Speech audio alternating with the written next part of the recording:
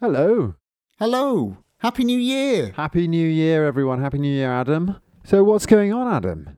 This isn't your chosen story. I don't know what's going on, Matt. It's confusing and scary. Why are we not going with the expected story? Where has this one come from? I think the idea is, why not start the year in style with a big one, which is Puss in Boots. Puss in Boots. I have been, ever since you first mentioned this, been so excited about this one. Oh, I'm so glad. I know you love a cat. I love a good cat, and this is a whole cat story, so...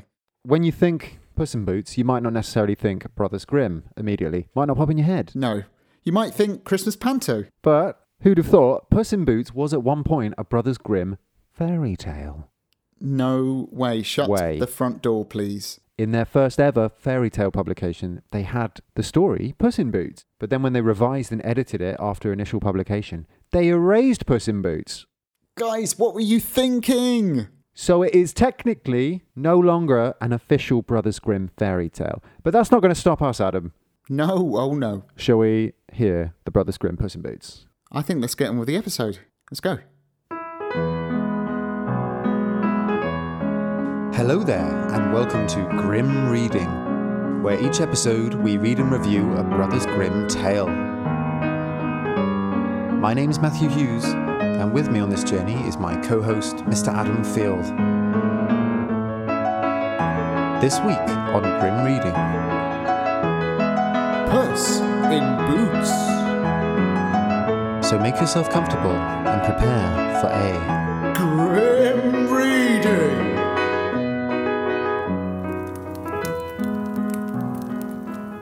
A miller had 3 sons, his mill, a donkey, and a cat.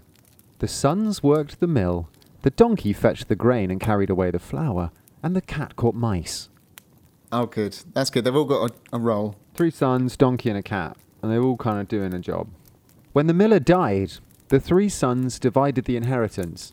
The oldest received the mill, the second the donkey, and the third the cat, for nothing else was left for him. Sadly, he said to himself, I got the worst of everything. My oldest brother can grind grain, my second one can ride his donkey, but what can I do with the cat? If I have a pair of fur gloves made from his pelt, then there'll be nothing left. Listen, mate, you are not going to touch that cat. Hey, you're onto it. Listen, said the cat, who had understood everything he had said. What? Whoa! It's a talking cat. Don't kill me just to get a pair of inferior gloves from my pelt. Instead, have a pair of boots made for me so that I can go out and be seen by the people. Then I can come to your aid. Brrr. Meow. Wow, I don't even understand that plan, but it's like instead of making gloves from me, buy me boots. The miller's son was amazed that the cat could thusly speak. Now, the cobbler just happened to be passing by, so he called him in and had him measure the cat for a pair of boots. Oh, imagine that. Imagine that meeting. Can you just come and measure my cat? When they were finished, the cat pulled them on, took a sack with some grain in the bottom and a string with which it could be tied shut, threw it over his shoulder and walked out the door on 2 legs, just like a human. Whoa, clever cat. Well, it didn't just chase the string down the street. No, he's better than that. This is Puss in Boots, sir. Saying any old Don't cat. underestimate him. Now, okay, I'm going to give you some political context, okay? Okay. The ruler in the land at that time was a king who loved partridges. However, none were to be had. No. It's a nightmare. He loves them, but he can't get them. A cruel twist in irony. Like, he loves partridge and that's the one thing he can't get. That's terrible. Just to make it worse, though, Adam, the woods were full of them, but they were so wary that no hunter could get near them. The cat knew this and worked out a solution. Arriving in the woods, he opened the sack, spread out the grain inside it, then laid the string in the grass, leading it behind a thicket. Then he hid himself, crept into the thicket, and watched. And one after the other hopped into the sack. When a good number were inside, the cat pulled the string shut, ran up and wrung the partridges' necks, then threw the sack over his shoulder and went straight away to the king's palace. Wow, he doesn't mess around. The guards at the king's palace shouted, "Stop! Where to?" "To the king," answered the cat. "Are you crazy? A cat going to the king?" "Oh, just let him go," said another guard. The king is often bored. Perhaps the cat can entertain him with his tricks. So the cat's through. Past the guards. Excellent. The cat approached the king, bowed politely, and said, "My master, Count," brackets, and here he said a long and very distinguished name, close brackets, So the story doesn't know what the name was. Brilliant. extends his greetings to his majesty, the king, and sends him these partridges, which he captured with snares. The king was amazed to see such fine, fat partridges, and hardly knew how to contain his joy. Amazing. He ordered the cat to take as much gold from the treasury as he could carry in his sack, then said, "Take it to your master and thank him many times for his gift." Excellent. Now, the poor miller's son was at home sitting at the window with his head in his hands. He had given everything he had for the cat's boots, and now he wondered what he might get in return. Yeah, he's probably thinking... He's probably got that sort of sinking feeling in his gut, like, did I really just do that with my last bit of money? Like, Did I actually just make my cat a pair of boots? what was I thinking? I don't have any money. You idiot. But just then, Adam, the cat stepped inside, threw the sack from his back, untied the string, and spread the gold out in front of the miller. "Here is something for the boots. The king sends you his greetings and his thanks." The miller was delighted with the wealth, although he could not understand from where it had come. While the cat was then taking his boots off, he explained everything to him, and added, "You now have plenty of money, but that's not enough. Tomorrow I'll put my boots on again, and you shall become even more wealthy. I told the king that you're a count." The next day, just as he said he would, the cat, appropriately booted, went hunting again and took the captured game to the king. Thus it continued every day, and every day the cat returned home with more gold. He was now so favoured by the king that he allowed him to come and go as he pleased, and to prowl around the palace wherever he wanted to. Wow. So he's now, the toast of the high society. Absolutely, yeah. He's wormed his way into the court. This is a jammy cat. Why did no humans figure out this trap? It's quite a simple trap. Yeah. The king sent out his finest huntsman. They're like, "Sorry, no can do. Can't figure it out." This one can't do it. One cat, one foxy cat in some boots. Oh, interesting you should say foxy cat. Pocket that. We'll untie that little gem later. Okay, put a pin in that. So the cat is now best friends with the king and can do what he likes. One time, the cat was warming himself by the fire in the king's birchen when the coachman came in cursing. "To the devil with the king and the princess! I wanted to go to the tavern for a drink and some card playing, but now I have to drive them to the lake." After hearing this, the cat sneaked home and said to his master, "If you want to become a wealthy count, come with me to the lake and go bathing there." So you see what's going on? So the coachman's come in while the cat was just chilling, and he's gone like, "Oh, bloomin' king and the princess want to go to the lake, and I just want to go to the pub." And the cat's gone, "Bing, okay, you got a plan." Did he come in and complain to the cat? And the cat was like, "Oh, yeah, that's annoying." Maybe, yeah. What are they like, eh? Ugh, tell me about it. Anyway, see you later. Yeah. Okay, I got the plan. He said, "If you want to be wealthy, come with me to the lake and go bathing." Nice. And the guy just goes along with this. Well, the miller did not know what he should say to this, but he obeyed the cat, went with him to the lake, took off all his clothes, and jumped into the water. The cat then picked up the clothes, carried them away, and hid them. What? It's just a prank. It's just a prank. What you gonna do now? You've been pranked by the cat. Did you say pranked? Yeah. You've been pranked. Pranked. The cat had scarcely done this when the king came riding by. The cat then cried out pitifully, "Oh, your majesty, my master was bathing here in the lake when a thief came and stole his clothes that were lying here on the shore. Now the count cannot come out of the water. If he stays there any longer, he'll catch a cold and die." Hearing this, the king came to a stop and sent one of his people back to fetch some of the king's clothes. The count then put on these splendid clothes, and because the king already favoured him because of the partridges, he invited him into the royal carriage and spoke to him in familiar terms. The princess had nothing against this, for the count was young and good-looking, and she quite liked him. Wow, and presumably she'd, seen him get on with the water. So, basically, because he's poor, all his clothes were raggedy, so he's now found a way to get the fancy clothes. honestly a brilliant plan Right? by the cat. It's worked flawlessly. Yeah, I mean, he's found a way to not only get him great clothes, but get him to meet the king before the king has a chance to see him in his old clothes. Like, It's just sorts it amazing. right out. It's great. Oh, clever cat. So the boy is now in the carriage with the king and the princess. Now the cat had run on ahead and had arrived at a great meadow where more than 100 people were making hay. "Whose meadow is this?" asked the cat. "It belongs to the great sorcerer," said the people. What? "Listen, the king will soon come this way, and when he asks whose meadow this is, you must answer, 'It belongs to the count.' If you do not do this, you'll all be killed." By With that, who? the cat went on further. He didn't say a word more. He's off. And he then came to a field of grain so large that no one could see its end. More than 200 people were there cutting the grain. "Who owns this grain, you people?" "The sorcerer." "Listen, the king will soon come this way, and when he asks whose grain this is, you must answer, 'It belongs to the count.' If you do not do this, you'll all be killed." Finally, the cat came to a magnificent forest. More than 300 people were there felling the great oak trees and making lumber. "Who owns this forest, you people?" "The sorcerer." "Listen, the king will come this way soon, and when he asks whose forest this is, you must answer, 'It belongs to the count.' If you do not do this, you'll all be killed." The cat continued on further. Everyone stared at him because he looked so unusual, walking along in his boots like a human, and they were afraid of him. Soon he arrived at the sorcerer's palace. Uh-oh. Who owns this palace?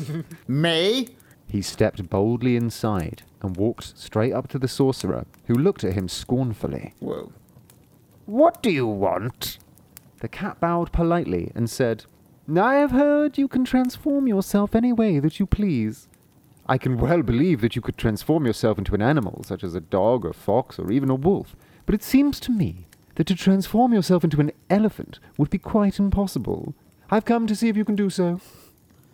The sorcerer said proudly, "That's nothing for me," and he instantly transformed himself into an elephant. Oh. Show off. That's so weird. I'm so excited to see what the end game is here. The cat pretended to be frightened and said, "That is unbelievable and unheard of. I would never have dreamed that you could do this. But even more difficult would be to transform yourself into a small animal, such as a mouse. Ah, I see. You are certainly more powerful than any sorcerer in the world, but that would be too much for you." The sweet talk turned the sorcerer very friendly, and he said, "Oh yes, my dear little cat, I can do that too." Then, suddenly, he was jumping around the room as a mouse. The cat ran after him, caught him with one leap, and ate him up. Hey! Meanwhile, the king had ridden along further with the count and the princess coming to the great meadow. "Who owns this hay?" asked the king. That's a weird sentence. "Who owns this hay?" Why is he asking that as well? Who owns this hay? "The count!" they all shouted, just as the cat had ordered them to do. "Oh, you have a beautiful piece of land here, Lord Count," said the king, because he thinks it's the miller's son. Yeah, and the guy's like having to play along, like think on his feet. Yeah, thank you. Yeah, yes, it's a lot of hay, it's all mine. Then they came to the great field of grain. "Who owns this grain, you people?" "The Lord Count." "Yes, Lord Count, you have a wonderful farm here." Then they came to the forest. Who owns this forest, you people?" "The Lord Count." The king was all the more amazed and said, "Lord Count, you must be a very wealthy man. I do not believe that I myself have such a magnificent forest." Finally, they arrived at the palace of the sorcerer. The cat was standing on the steps, and when the carriage came to a stop, he jumped down, opened the door, and said, "Your Majesty, you have arrived at the palace of my master, the Count, and this honor will make him happy as long as he lives." The king climbed out of the carriage and marveled at the magnificent building. It was almost larger and more beautiful than his own castle. The count then led the princess up the stairway and into the main hall that shimmered with gold and precious stones. Then the princess and the count were married, and when the king died, the count became king, with Puss in Boots as his prime minister. The end.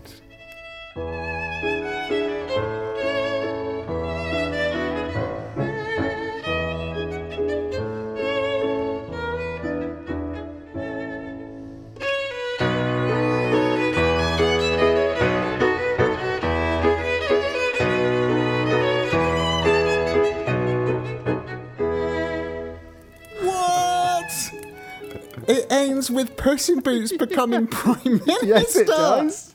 Yes, it does. I could not have seen that coming in a million years. That's fantastic. I did not realise Puss in Boots held political office. The last words of that story are Prime Minister. The end. That's amazing. Wow. It's really a biography of his political career. Yeah. Oh, my. What an amazing story. So you liked it? I thoroughly enjoyed that. I'm so glad. I really enjoyed that. I mean, for so many reasons as well. Like, the obvious one being it's a whole story that centres around a cat. And everyone will know. I love cats. Everyone I just knows. love cats. They're great. But more than that, it's such a great narrative that feels very different to what anything we've had before. Mm-hmm. You know, the cat's schemes are actually very clever. Like, if you were to write a script and you came up with those plot devices, you'd be very happy with that. That's clever stuff. Totally 100% agree. We have had like a hero being helped by a magical creature, right? That's quite a common part of fairy tales. You've got a hero, magical helper comes and then helps them, whatever, become king. But often it's just, you know, they just use some inexplicable magic. Or like you had the golden goose where he's got the sticky goose, right? Yes, exactly, yeah. But this is actually like genuinely clever what the cat does. Yeah. I mean, maybe the partridges is a bit weird. But after after that, he the whole thing where he's swimming in the water and he takes away the clothes. That's genius. Running ahead to say, you know, say that it belongs to the count, and then tricking the sorcerer into turning himself into a mouse. It's just amazing. I mean, I'd put that up there with like Hansel and Gretel, like pushing the witch in the oven. That kind of trickery. Yeah. I mean, it's just amazing, isn't it? It really is. I mean, that cat is just sorting out everything. Absolutely.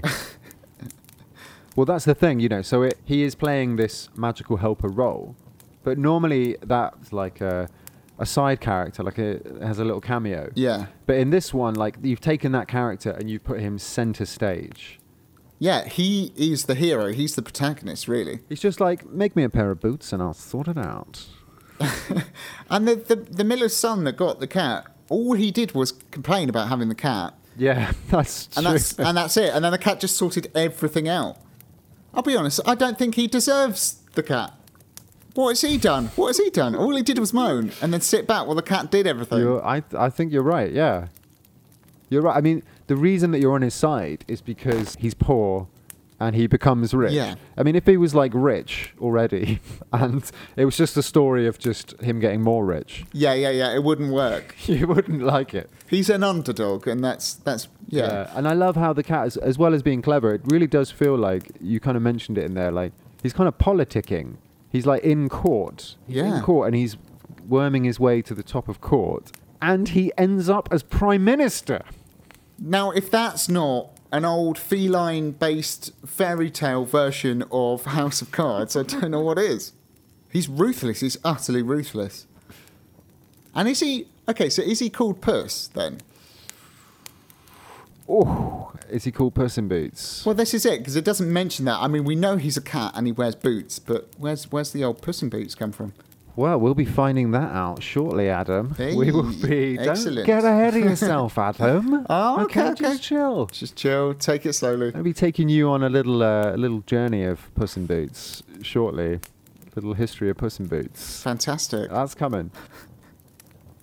I mean, the other... I suppose perhaps something that might stand out to some people is that there's no real moral in the story. And arguably, it's quite amoral or unmoral. Right. He's like an anti-hero. He uses trickery, lies, deception, savvy, skullduggery. He's like a top con man, basically. He's just lying his way through to help the poor millers. To the top. Yeah. And that has troubled some observers, I think, especially if you go back in time. Sure. George Cruikshank, who illustrated the very first Brothers Grimm translation in English, he later wrote some versions of fairy tales. And about Puss in Boots, he's quoted as saying, this is in the 1800s. He refers to Puss in Boots as, a succession of successful falsehoods, a clever lesson in lying.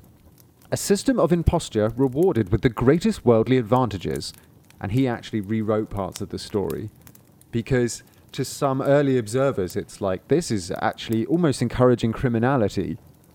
What, so he rewrote it in a more moralistic way? I think the way he kind of fixed it was he'd made it so that the guy the cat's helping was actually the original owner of the castle, and the sorcerer had stolen it from him. Right, so he's getting him back to where he should be, what's rightfully his.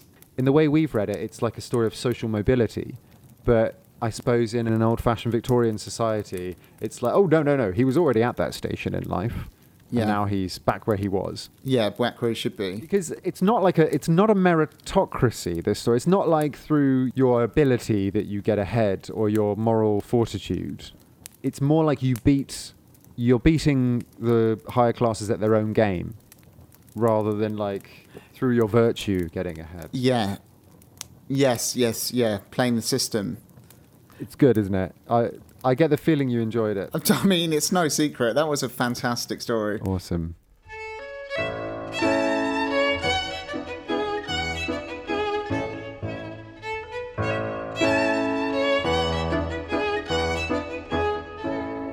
So in German, the story was called Der Gestifelte-Kater. Excuse me. Der Gestifelte-Kater. Der Gestifelte-Kater. Which I can only find a translation as Puss in Boots, so I don't quite know what it means. I guess it means the cat in boots. Okay. It was position 33. It was story number 33. Right. But as mentioned, they erased it, and position 33 was replaced with the 3 languages. Oh. The source for the story was Jeanette Hassenpflug from the Hassenpflug family, one of their major sources of stories. Yep. So, Puss in Boots, as a oral folktale, is found all over the world. Okay. And, shockingly, he's not always a cat. What? This is an outrage. There are versions of Puss in Boots that have been recorded by folklorists from Siberia to India, Indonesia, and in European versions of the story. So when you find a Puss in Boots oral folktale in Europe, the Puss in Boots character is sometimes a cat, but often a fox as well. Interesting. And it's funny, you mentioned he was being foxy. Foxy cat. Yeah, because fox obviously being synonymous with cunning, and cats kind of have that sort of stereotype too. So I guess it makes sense that that role falls to either one of those animals. Yeah, it's interesting. So that's in Europe, it's a cat or a fox. Okay. Outside of Europe, it's another animal. In South Asia, in a South Asian version, it's a jackal who helps the hero. Okay. The Philippine version, it's a monkey. And there's a Swahili version where it's a gazelle. Oh, wow. So that's a little bit on Puss in Boots as a folktale character. There are many different versions of Puss in Boots through the oral tradition, where he comes in many different forms. Sure. Now, for the rest of the episode, Adam, we're going to take a look at the history of this story as a literary work, and we'll see how it developed into the Puss in Boots that you just heard. Okay. Now, Puss in Boots was first written down 500 years ago. So we're going to start there and work our way back to the present day. That sounds great. So we're going quite far back then. What's that? 500 years ago, the 1500s? Around 1550 we're going back to. Okay. Fantastic. But first of all, just as a little recap, in the most simplistic terms, there is a distinction between folklore as an oral tradition of storytelling, like around the fire or whatnot, and then there are fairy tale books that were written by like educated, usually men, sometimes women. Yeah. And those sort of fairy tale books would take the oral tales and then zhuzh them up, kind of unabashedly. Sure. And it was the Brothers Grimm who brought into vogue the idea of capturing the voice of the oral folktale to capture the voice of the people. So loosely, you can kind of say folklore is organic storytelling and fairy tales are authored. But there is a crossover. So we're going to look at Puss in Boots as a kind of authored tale. Yes. Yeah, I'm with you. I'm with you. So the story of Puss in Boots appeared in 3 of the landmark European fairy tale books prior to the Grimms. And we're going to Okay. go through them now, and I'll show you how Puss in Boots evolved. I'm not going to tell you each story kind of like we did in Sleeping Beauty. I'm not going to do that. Okay. Because they are essentially the same, but I'm going to give you the key differences. So these are the three big sort of fairy tale collections pre-Grimm. Yes, indeed, sir. So I'm expecting Basile. You won't be disappointed. Excellent. I'm expecting, what's his chops? The Frenchman, but I can't remember his name. Charles Perrault. Charles Perrault. He'll be popping up. Okay. You going to make a punt for the third one? I'm lost with the third one. Okay, all right. Well, we're going to start there. So, as I say, the journey of Puss in Boots as a written story starts with the very first ever published fairy tale book in Europe, The Facetious Knights of Straparola. I'd like to invite you, Adam, to look around you. Lovely canals. There's some people wearing masks and ball gowns. They're punting around in a gondola. Sounds lovely. Welcome to Venice, Oh, hello. 1550. Wow. How did we get here? By gondola, probably. We're story time traveling, Adam. Down the literary canal. If you just pop into that bookshop over there, you could pick yourself up a copy of a brand new bestseller, what will become known as the first ever fairy tale book, The Facetious Knights of Straparola, written by Giovanni Francesco Straparola. And one story in it is titled Costantino Fortunato, or you could translate to Lucky Constantine. And that's the name of the first ever Puss in Boots. Wow. It appears way back in the very first ever fairy tale book from 1550. So my first question here would be, is it a cat in this one? It is a cat. Fantastic. It's actually basically exactly the same story, but there's a few key differences. So, Okay. one, it's set in Bohemia. Why not? Right. It is a cat, but the cat is described as a fairy in disguise. Oh. Okay, so that explains the magicalness of the cat. Indeed, exactly. Okay. The cat is a female, Ooh. and the cat calls her master Costantino. So in this one, it gives the name rather than brackets, insert name here. Right. Okay. Yeah. And it's that Constantino that's lucky. Yeah, as Lucky per Costantino. the title. Exactly. Right. Now, the main difference is that there is no sorcerer in the castle at the end. Okay. So it all happens exactly the same until right at the end, it's just a weak castle with a small troop of soldiers. So those are the key differences. And also, Right. crucially, there's no mention of boots. It just says a cat. Incredibly, the first ever Puss in Boots, no boots, just a cat. No boots. Okay. So it's the story starting to take shape, but not quite yet. Indeed. Well, now we have blasted 80 years into the future, Adam. Take a look around. Still lots of lovely grand buildings and palaces, but it's a little more rowdy. Oh, okay. If you look over there, there's a gigantic smoking volcano. Oh yeah. Whoa. We're only in Naples, 1634. No way. Pizza. Pizza. All right, let's have after your pizza. Yeah, pizza first. All right, let's grab a pizza. Right, okay. But on your way, I'll remind you that in 1634, a certain Giambattista Basile published Hey. the Pentamerone, aka the Yes. Tale of Tales. In the Tale of Tales, you'll find a story called Gagliuso, which I've also seen translated as Pippo, which is a version of Puss in Boots. Mm-hmm. So it's a similar deal, but crucially, it doesn't end happily ever after.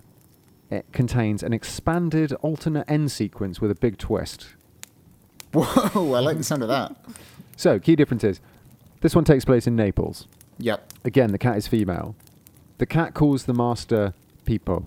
Pippo. Yeah. And the cat remains unnamed, but there is a little bit of familiar Basile flair. He refers to the cat as Pretty Puss and her pussy ship, which I quite like. A pussy ship. A pussy ship. And what would you like to eat this evening, your pussy ship? That's amazing. And, of course, it has an alternate ending. So, the standard story finishes. Okay, credits roll, happily ever after. And then we fade back up from black. Uh-oh. Pippo and the princess are living in wealth and luxury with the cat, her pussy ship. Her pussy ship, yeah. One day, they're just chilling. Pippo says to the cat, listen, cat, you've done me a solid. Help yourself to any of my wealth, and when you die, I'm going to have you embalmed and put in a golden coffin and displayed in my bedroom so that I'll never forget you. That's how grateful I am for everything you've done for me. Started off lovely. Have anything you want. When you die... whoa, hold on. But the cat wants to put this to the test. So she pretends to be dead. What? At which point, the princess wife says, "Oh, Peepo, that cat's dead. What should we do with it?" And Peepo says, just throw it out the window. What? Peepo? Peepo, no. That's terrible. Bad Peepo. The cat springs up and goes ballistic at them.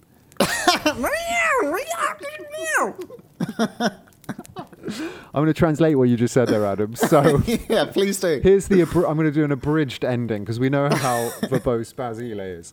So here's an abridged ending of the cat going mental. Okay. Are you ready for this? I'm ready. I've basically taken out every other word. A cat going off on one in some very angry Italian. Yeah. Is this the return you make for my taking you from beggary? Is this my reward for having put good clothes on your back when you were a poor, starved, miserable, tatter-shawled ragamuffin? A curse upon all I have done for you. A fine gold coffin you have prepared for me. A fine funeral you are going to give me.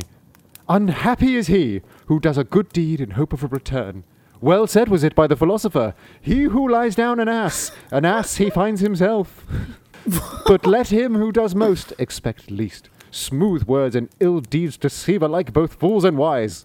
So saying, she drew her cloak about her and went away. All that Peepo, with the utmost humility, could do to soothe her was of no avail. She would not return, but ran on and on without ever turning around, saying, "Heaven keep me from the rich grown poor, and from the beggar who of wealth gains store." Whoa. So that's the end of Basile's Puss in Boots. Her pussy ship was getting, really deep there. Yeah. He who lies down an ass he finds himself. Yeah. I'd love to say I understand that, but I don't. I lay down an ass, so I was treated like an ass. You know, I acted a certain way and you treated me that way. Right. Basically, the relationship breaks down between the cat and the main character. Yeah. Which, if you think about it, totally changes the story. Mm. And interestingly, a lot of the oral folktale versions have that coda as well. Okay. So if our story is about sort of, a poor guy finding his way into the upper classes, right? Yeah. This story, though, instead is one about... It ends with him saying, "Heaven keep me from the rich grown poor and from the beggar who of wealth gains store." So it kind of completely changes the emphasis of the story, I felt. Interesting. Yeah. So keep me from the rich grown poor? Yeah. Heaven help me from the rich who get poor and from the poor who get rich. Right, okay. Almost like saying you should be at your station in life. Right, yeah. Yeah. I mean, that's the thing with the story, obviously, the Brothers Grimm story that you read. The cat and the miller's son are in perfect alignment, and you sort of root for both of them as one unit. But clearly here, there's a split at the end. Yeah. And really, the audience are going to continue to root for the cat, aren't they, over the person. So that's really who people are rooting for, is the cat. In the Brothers Grimm one as well, you mean? Yeah. Yeah. Yeah. But it does give a kind of completely different ending to the story and a different emphasis on what the story is about. Yeah, no, completely. Yeah. Wow. Go Basile. Always a surprise. I love that. I love that.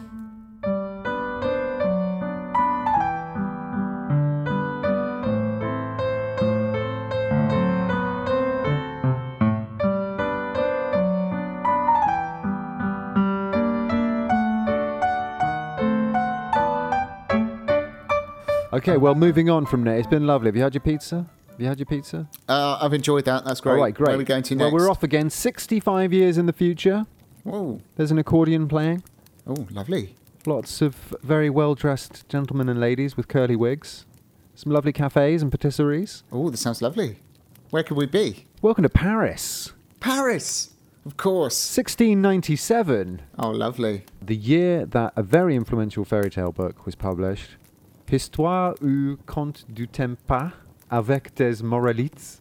Stories or tales from past times with morals by Charles Perrault, Perrault, of course. who you guessed. Yep.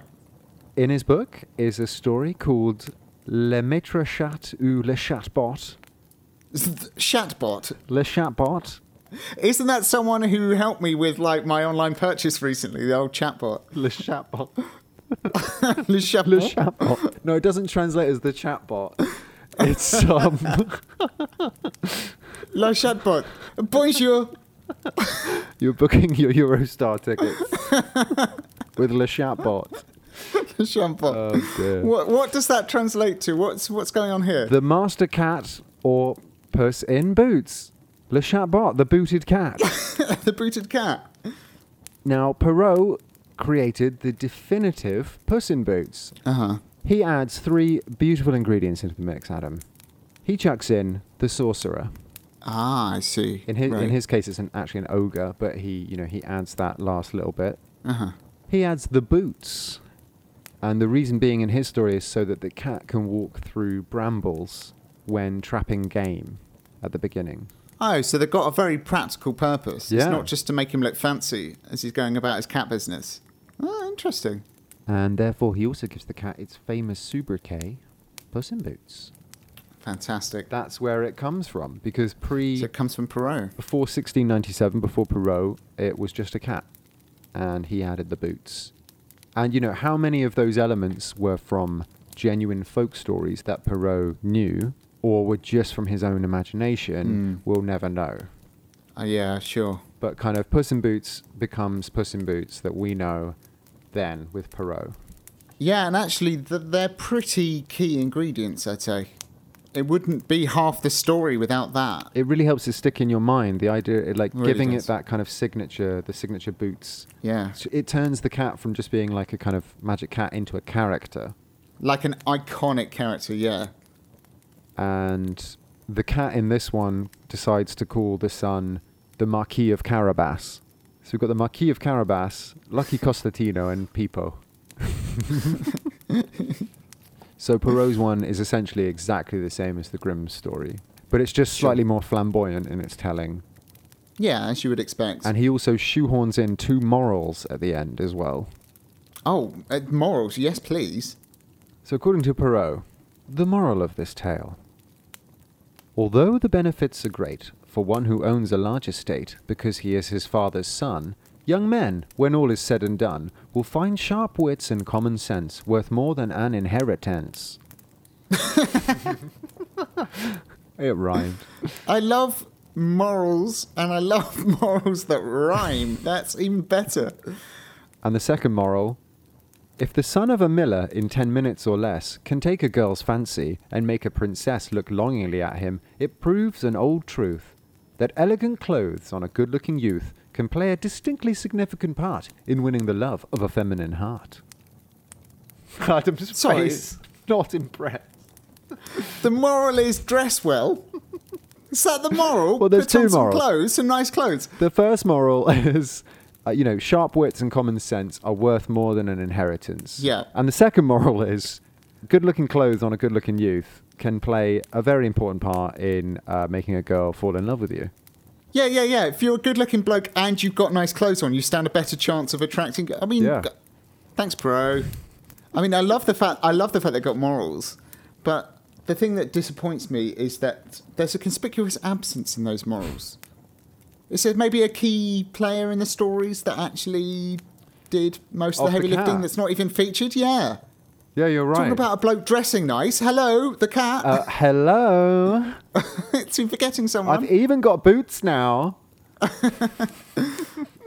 I think it's interesting because, as we've discovered on our fairy tale journey, you're always looking for a moral, but the fairy tales, they're more complex than that. I mean, we've had blooming psychotic murderous chickens in one. So, completely, yeah. they're not moralistic. And it's fun watching Perrault try and sort of sweat and go, oh God, a moral. How do I fit a moral in here? Yeah, no, exactly. I mean, that's more what fables are for, really, I suppose. Absolutely. Listen to our Grim Fables Patreon podcast for more fables. Yeah, smooth segue. Well, there we go. So, yeah, that's sort of how Puss in Boots took shape historically. That's interesting. And then I suppose the next big publication to feature Puss in Boots after Perrault then may have been the Grimms.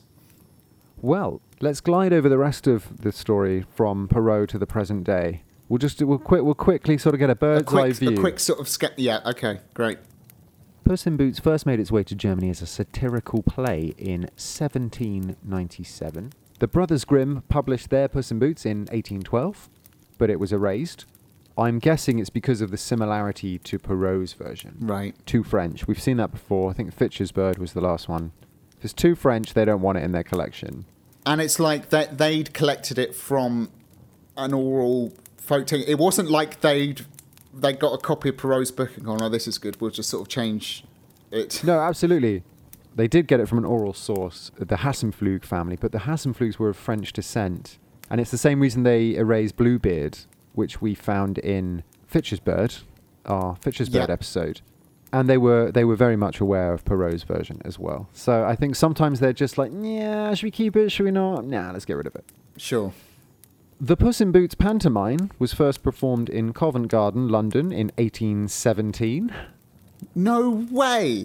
I mean, I might be naive here, and I am being naive here, but I didn't think the grand history of English pantomime went back that far. I think of it maybe as a sort of, at oldest, maybe a sort of Victorian thing. But that's old. That's a good point. We need to... Yeah, I'm sure there's a podcast about the history of pantomime we can find. There's got to be.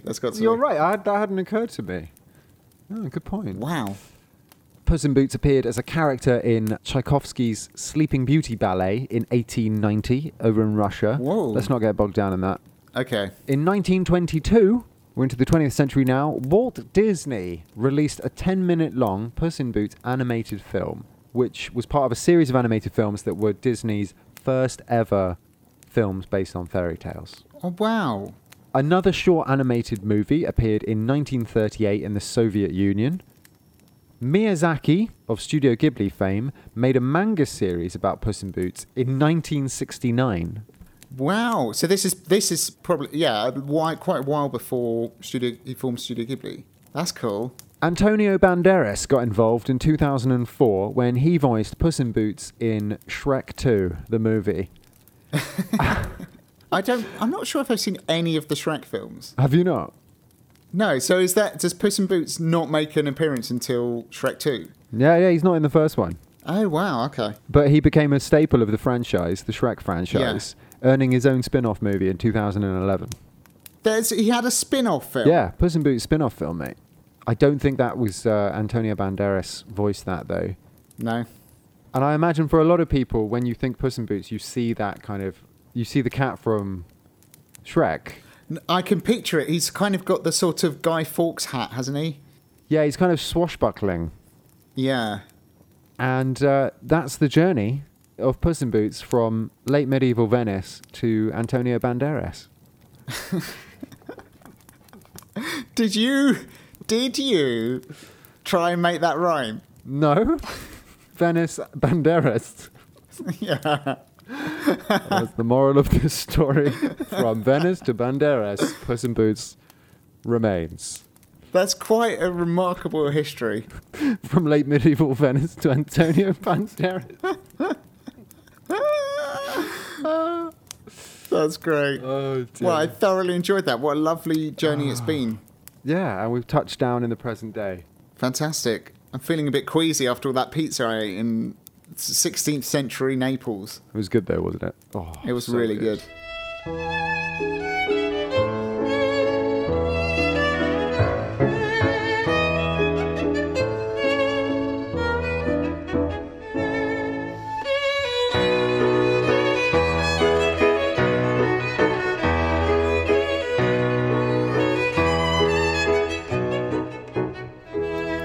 Well, there we go, man.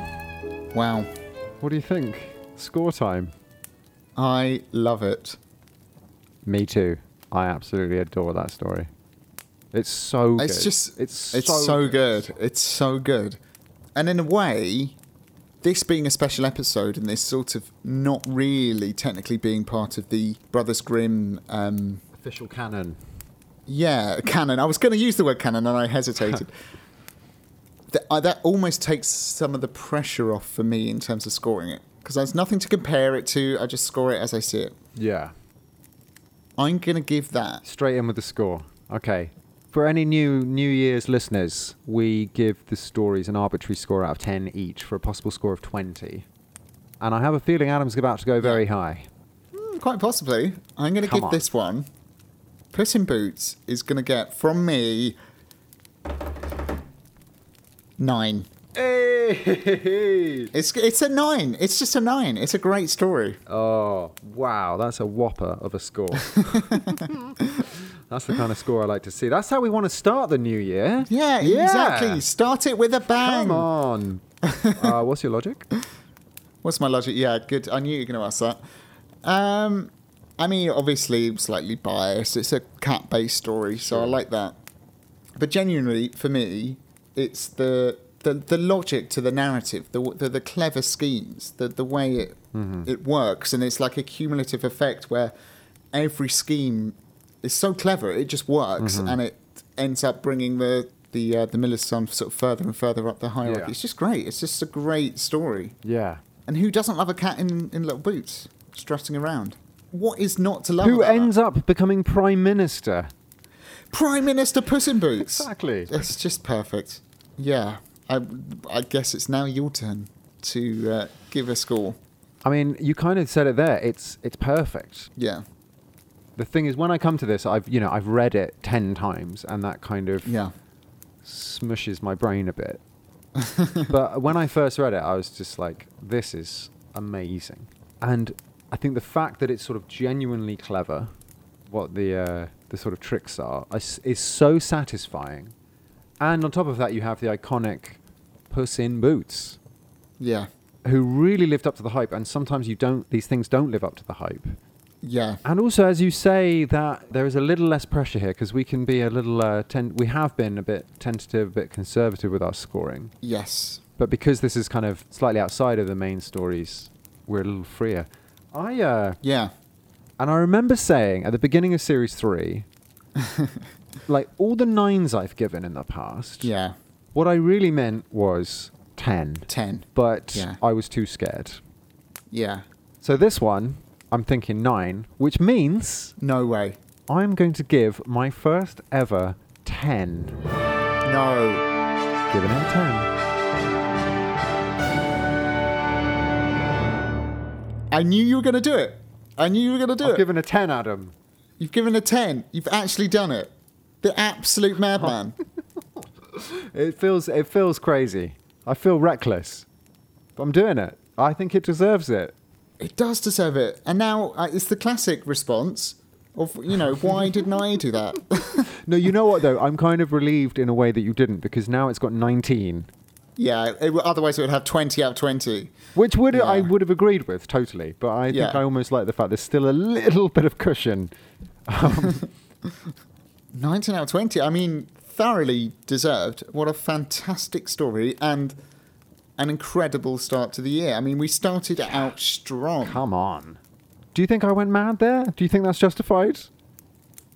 The thing is, I did use the word perfect, and immediately I was thinking, well, I just gave it a 9, so it's not technically perfect.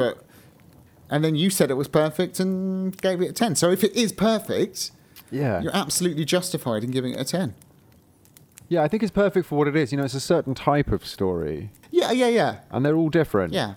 But I think for what it does is just genius. I love it. I absolutely love it. Yeah, I love And it. it's a crime they erased it, to be honest, from their collection. Absolute crime. Because when you think Brothers Grimm, you don't think Puss in Boots. You think Antonio Banderas. What, when you think of the Brothers Grimm? No, when you don't think of Puss in Boots as creepy German forests like you do when you think Brothers Grimm.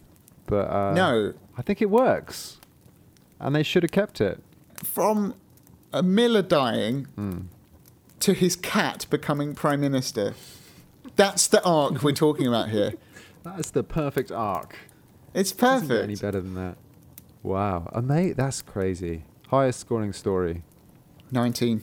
Exciting stuff. Did it feel good? Couldn't have gone to a better story. I feel good about that. I feel very good about that score. Good start to a new year.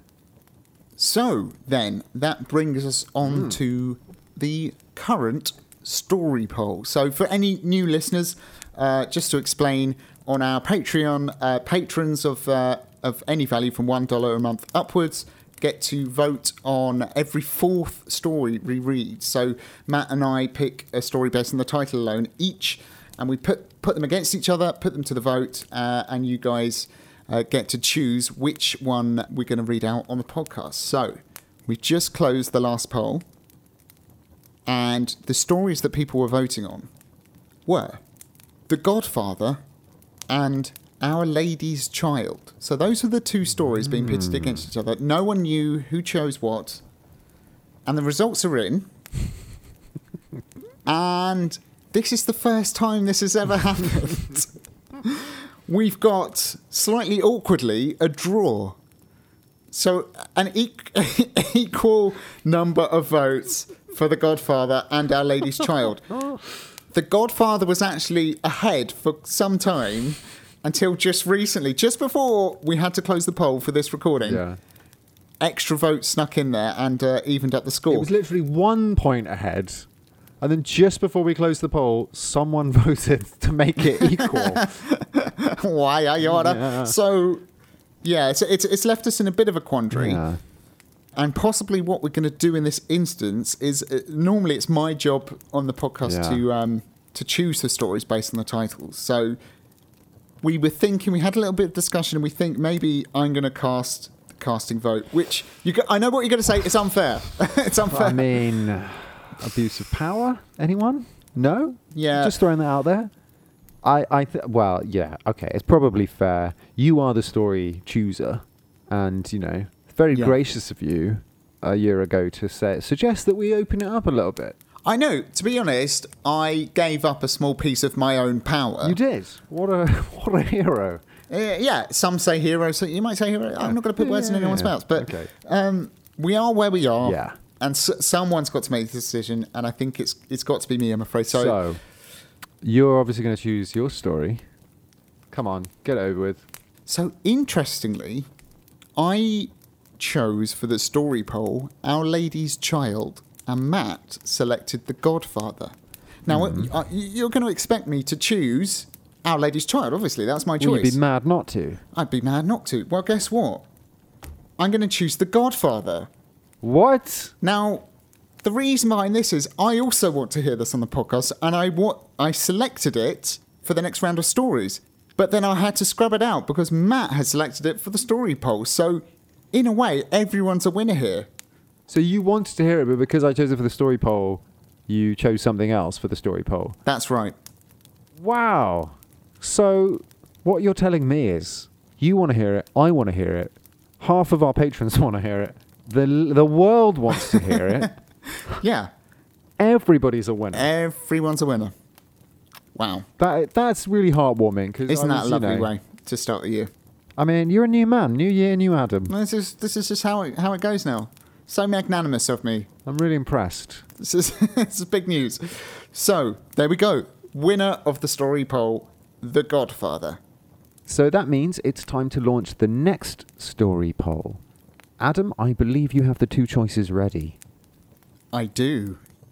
And in no particular order, the choices for the story poll are Clever Hands or The Good Bargain. So that's The Good Bargain or Clever Hands. Excellent. Exciting choices there. Clever Hands or The Good Bargain. Mm-hmm. The choice is up to you, dear listeners. You decide. Fantastic choices. Well, we've had the Christmas episode. Now we've had this little kind of special episode. From now on, we're going to be straight back into our cycle of stories. Yes. Next time will be The 12 Brothers. Looking forward to that. Cannot wait. What a way to start the year. Hope you guys enjoyed that unexpected special episode. And we'll see you next time in The 12 Brothers. Oh, excellent. Can't wait. See you then. Bye. Bye. If you'd like to support the podcast, please head over to patreon.com/grimreading to find out how, and also see the range of benefits available as a thank you from us. You can of course email us at grimreadingpodcast@gmail.com. We're on Twitter @GrimReadingPod, and we're also on Instagram and Facebook @GrimReading. You can find us on Podbean, podbean.com/grimreading, and we also have a website, grimreading.wordpress.com. Keep it grim.